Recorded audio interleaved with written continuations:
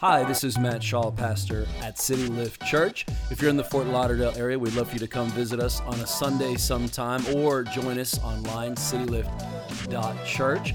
We hope today's message fills you with courage and helps you on your spiritual journey. We exist just to help people meet, know, and follow Jesus. Enjoy today's message. All right. Well, hey, good morning, everybody. Why don't you turn to a few people, give them an air high five. Come on, a COVID-approved Delta variant air hug or something. Come on. Hey, why don't you look at your other neighbor and be like, hey, if you knew who I was, you'd take me out for tacos after this. Come on. Let's get a free lunch. Hey, I saw Mr. and Mrs. Carroll in the building. Where'd they end up at? All the way in the back. Come on, let's give it up for our newly married couple in the house. Dan and Andrea, come on, somebody. If you know Lakeisha, she just got married yesterday, too, so something's in the air. Watch out, everybody. Who knows? But no, we're excited. Well, hey, we are in the middle of a series called Values, where we're going over our mission, vision, and some of our top 5 values as a church. We do it once a year because what happens after a year is we all forget about it. And, man, God's been doing some great stuff, a lot of new people in the last 6 months even. So it's a great time to talk about the values as a church, why we exist, what we're about, and where we want to go. And so today, to do that, we're going to talk about courage is our choice and what we mean by that. It takes courage to live. How many of you know that we spend courage on the daily? Come on, like you spend hope to make it through the week, don't you? We just do this, and so we need each other. The Bible actually says when you get together, encourage one another. That literally means, the word encouragement means to put courage in somebody else. So the Bible's saying, listen, when you get together, put courage in each other because life demands that you spend courage to make it through the month. And so when you get together, don't discourage each other, put courage in each other. So courage is our choice. It took courage to plant the church. It took courage to get through COVID. Come on, how many of you know it just takes courage to believe that around the corner God's going to meet you with something better than what you got and your future is bright. Amen? And so that's what we're going to do today. And to do that, we're going to look at a few portions from Joshua. I love the study of Joshua, the book of Joshua. Every year we kind of go back to it a little bit and we pull something fresh out of it. That's what I love about the Bible. You can always go back to the same thing and get something new out of it. And so we're going to look at Joshua and what he went through. And, you know, Joshua, he was a slave for the first 40 years of his life. No education. He didn't read any John Maxwell books on leadership, right? There was no professional training in his life. His dad was a slave. His grandfather was a slave. Like, there was no really way to look back and draw from something where it's like, yo, we've made it, right? And so at 40 years old, Moses comes along. Joshua gets out. He goes on a spy expedition. And instead of inheriting the promised land, God says we're going to have to wait another 40 years. An 11-year journey, right, turned into 40 years because of complaining. It always makes me wonder, what have I slowed down in my life because of my complaining? I wonder what you've slowed down a little bit because we run the mouth. Isn't that terrible? Oh, man. Okay, let me encourage you this morning. Okay, let's get back to encouragement. And so 11 days turns into 40 years, and then finally, right, Moses passes away, and God looks to Joshua, and he says, now I want you to take these people across this river, man, and inherit this promise. And so I want to give us that context today of what we're about ready to go into when we read Joshua 1. Are you ready? Let's read it together here this morning. So after the death of Moses, the servant of the Lord says to Joshua, son of Nun, Moses, aid, my servant, is dead. Now then you and all these people get ready to cross the Jordan River into the land I'm about to give them to the Israelites. So pause here for a second. The man that Joshua spent his entire life looking up to is now gone, right? So, I mean, imagine the gravity, again, of this. The guy that you followed for your whole adult life is gone. And now God's saying, we're going to do something new. We're going somewhere else. Let's get ready, Joshua. I will give you every place where you set your foot, as I promised Moses. Your territory will extend from the desert to Lebanon, from the great river, the Euphrates, Hittite country, Mediterranean Sea in the west. So he's given them the boundaries. No one will be able to stand against you all the days of your life. As I was with Moses, so I will be with you. I will never leave you nor forsake you. What a great line that is. Be strong and courageous, because I will lead these people to inherit the land I swore to their ancestors to give them. Be strong and very courageous. Be careful to obey all the law my servant Moses gave you. Don't turn from it to the right or the left. They may be successful wherever you go. Keep this book of the law always on your lips. Meditate on it day and night, that you might be careful to do everything written. Then you're going to make your way prosperous and successful. Have I not commanded you, be strong and courageous? Do not be afraid. Do not be discouraged. For the Lord your God will be with you wherever you go. Wow. What a great line.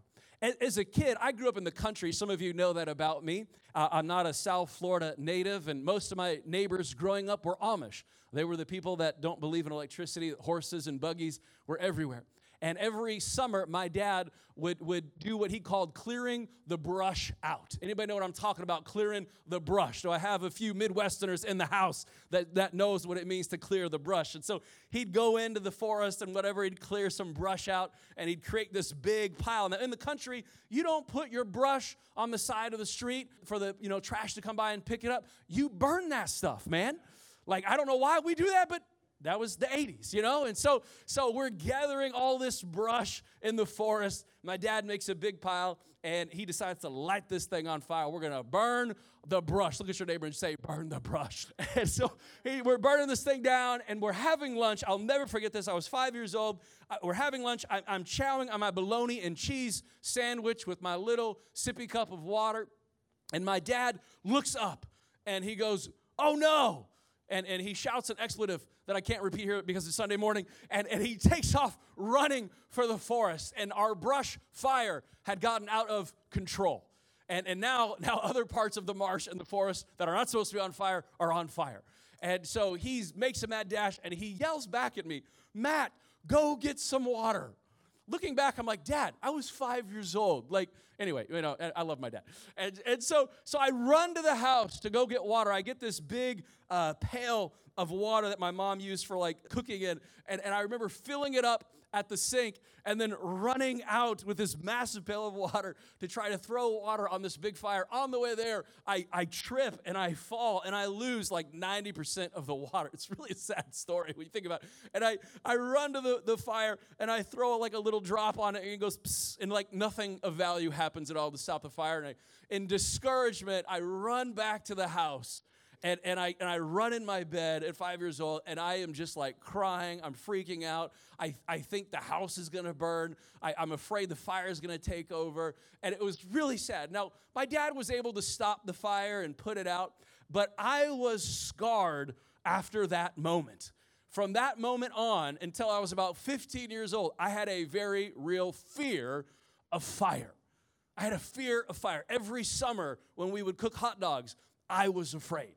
And, every year when we're starting a fire in the house for the fireplace, I was dealing with fear. It's funny, like there's childhood fears and then there's adult fears. Like, remember as a child how afraid we all were of quicksand? Like, when you're a kid, you think quicksand is everywhere. You're like, man, watch out on the playground. There could be some quicksand over there. Like, you're just walking along with your homies, and the next thing you know, quicksand got them, man. Like, it's like quicksand. Like, there's just such a fear of quicksand. And you grow up, you're like, oh, there's no quicksand anywhere, I was afraid of the Wicked Witch of the West, Wizard of Oz. I'm talking the old school stuff, right? Like, I remember going to bed, and I was like, this lady's terrifying. Totally afraid of the Wicked Witch of the West. We have fears as kids, but guess what? We have fears as adults, don't we? Sometimes the fear of failure, maybe the fear of always being alone, the fear of being misunderstood, or maybe the fear of just not measuring up or fitting in, or, whatever it is. Fear is a real thing. And when you look at Joshua chapter 1, it's easy, I think, to relate to Joshua because here's this man, and he's dealing with a fear. He's probably wondering, do I have what it takes? The man that I followed my whole life is gone, and now God's looking to me, the people looking at me, and, man, I'm looking at the enemy, and it's looking serious, and I don't know if we're going to make it or not. And he's dealing with a real fear. And so God comes along, and he says, hey, guess what, man? Take courage. Choose courage. Fear's a real thing. We all deal with it. We all face it. I think the word of the Lord for us today as a church would be, hey, guess what? Take courage. Choose courage. To lead God's people, there's a lot to do. Let me rewind for a second before we continue. Our mission as a church, we exist so people can meet, know, and follow Jesus. Matthew 28, right? God wants us to make disciples of all nations, baptizing them in the name of the Father, the Son, and the Holy Spirit. And he watches, he says, I commanded you to go. He goes, surely I'm with you always, even to the end of the age. Just like he said to Joshua, he goes, I'm with you as you do this. Go make disciples. We want everyone to meet, know, and follow Jesus. We want every family in the world to be in a healthy local church. Amen. That's what we want. This is what we're about. We want people to meet Jesus and know him, that he loves them, and follow him. Our vision, we see ourselves building a church that relates to an upcoming generation and then multiplying that model, right? Like at the right time, maybe it's 2 services is our next step or whatever it is. Like we're trying to say, how do we do it right and how do we multiply? How do we continue to reach more people for Jesus? We want to grow this thing and connect to an upcoming generation. In essence, we're a church for the people of Fort Lauderdale. That's what this hub is. We're a church for the people of Fort Lauderdale. God loves people. People, man, that's our heart. It's what we're after. Here's our values. Here's our top 5 values as a church. Is love is our calling. We talked about that last week. Courage is our choice. That's today. Cheers is our heart. Friendship is our vibe. And worship is our passion. Courage. Let's talk about courage today. There's a few things I want to bring out from Joshua as we talk about courage. And the first one is this. God's will does not mean frustration-free. As we talk about courage and we talk about what it takes to make it in life and to go for it in faith, you need to know that God's will does not mean frustration-free. In conquering the promised land, Joshua led them through 13 battles, and it took about 7 years. And then it took another 7 years to actually settle all the land. In fact, God even said, if I gave it to you all at once, it would overwhelm you, and you wouldn't be able to even get the blessing that I want to have for you. So I'm going to give it to you in pieces. I find it so interesting that God could have given them the land with no problem whatsoever. And he chose not to do that. He chose to leave the problem, watch this, in the promised land. How many times do you and I want the promise without the problem in it? I do. It would be so much more convenient, right, if every promise was passive and not active. It would be so much better if every promise from God was as easy as sitting down on the couch watching Netflix, right? I mean, it would be so easy, but there's a problem in the promise. His will doesn't mean frustration-free. Why does God do this? Look at James 1 and 2. I want to submit this to you today. Consider it pure joy, my brothers and sisters, whenever you face trials of many kinds, because you know the testing of your faith produces perseverance. Let perseverance finish its works, so that it might be mature and complete, not lacking anything. God's not trying to just deliver you from your problem this morning. He's trying to deliver you from you. And sometimes the only way for God to get to you is let a problem in your life. That's no fun, is it? You don't make blankets out of sandpaper, do you? No. Why? Because sandpaper is rough, it's coarse, and it's miserable. What's the purpose of a sandpaper, though? It's to polish the object that it's against. If you get sandpaper out and you rub that thing on wood, eventually the sandpaper gets worn out, but the wood gets polished. I wonder this morning if God's letting some sandpaper people in your life because he's trying to polish you a little bit. I wonder if he's letting a problem in your life because he wants you to grow in a little bit of faith. When you experience a little bit of pressure, it's not break down all the time, but it's trust him a little bit. And the only way for him to do that is let a little sandpaper come up against you. Y'all not excited about this one, but sometimes there's a problem in the promise. But I want you to check this out. The presence of a problem doesn't mean the lack of a promise. Sometimes we get into the problem, we think God's forgotten me. There is no promise. It's never going to happen. No, don't keep your eyes on the problem. Keep your eyes on the promise. Keep your eyes on God. And don't get discouraged when he lets a problem. God could have given them the land with everybody gone, but he chose to give them the land through their obedience. There was a problem in the promise, and he wanted them to walk through it, walk in it, and develop them in it. Number 2 this morning, as we talk courage, God's will doesn't mean failure-free. And this one gets me, okay? Because you talk about the fear of stuff. I don't like the fear of failure. I mean, I am a textbook Enneagram 3. We're the achiever, okay? It's been a hard year for me, okay, with everything going on. I don't like all this things out of my control. I don't like COVID. I don't like these variables, right? Like I want the goal. I'm one of those like hyper-driven, hyper-achiever personalities, textbook Enneagram 3. I don't like failure. In fact, I deal with the fear of failure. If I have a fear that I have to constantly bring back to God, it's just the fear of failure. Lord, it's out of my hands. This is your thing. I'm just going to try to be obedient. And I don't like that. You ever hear preachers say, listen, the outcome is God's job. Yours is obedience. You ever heard anybody say something like that, right? And I believe that's theologically correct, but I don't like it. I want the outcome to be in my control, right? Like, it's like, no, you know. And God constantly is working the fear of failure out of my life. In Joshua 7, there's this man, and his name is Achan, and I can't quite pronounce that right because my Hebrew is not the best.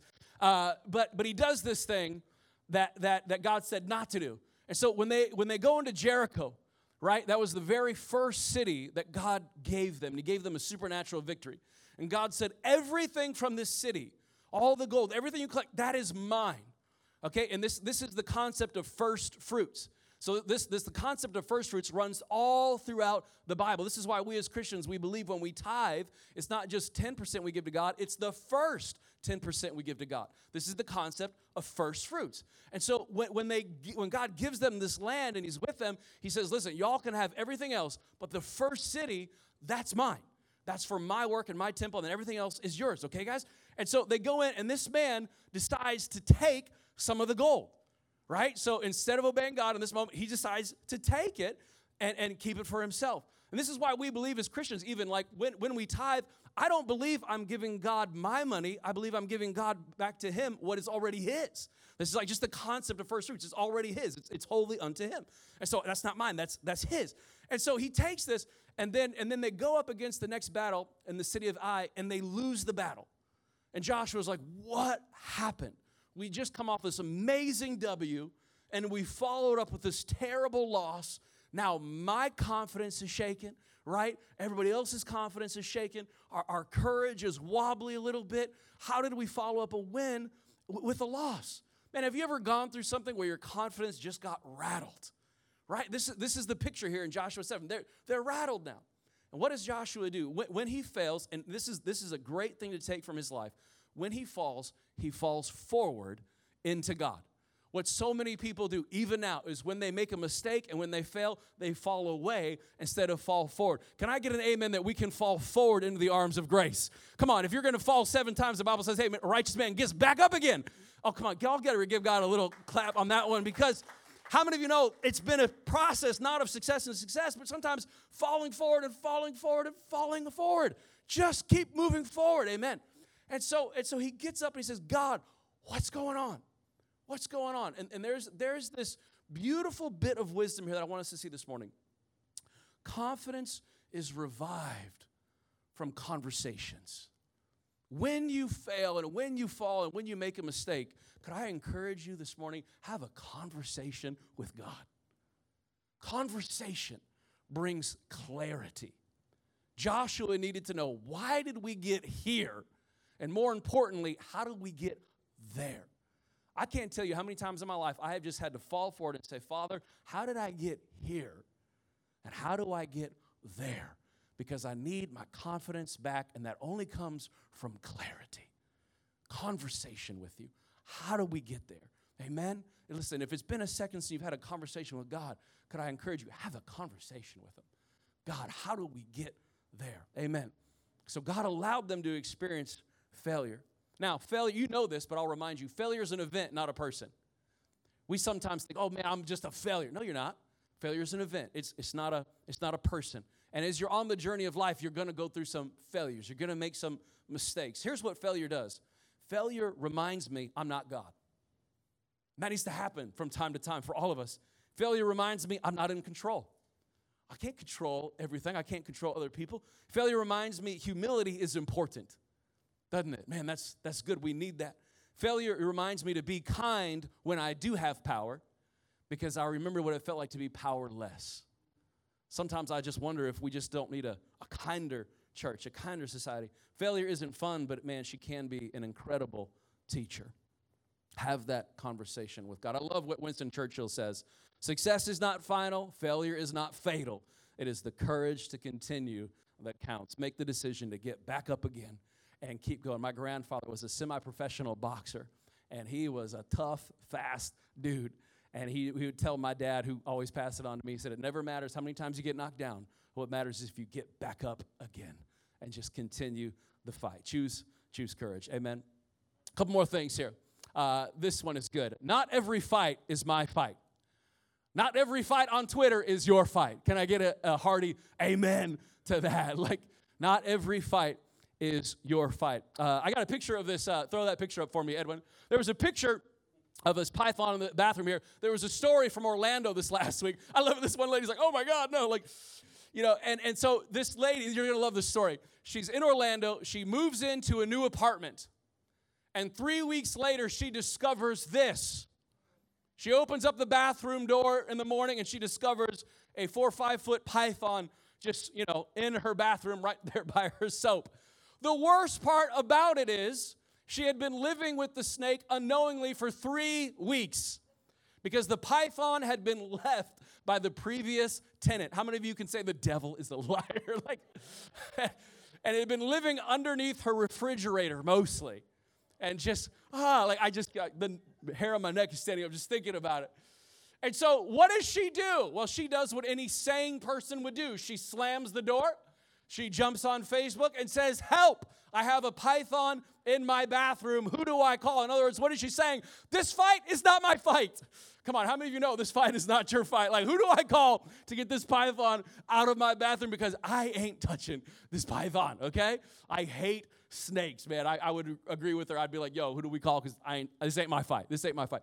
Not every fight, guys, is your fight. You're not called to every fight. You're not anointed for every fight. That's Jesus. And we often as Christians, we exhaust ourselves because we're trying to fight a fight that's not our fight.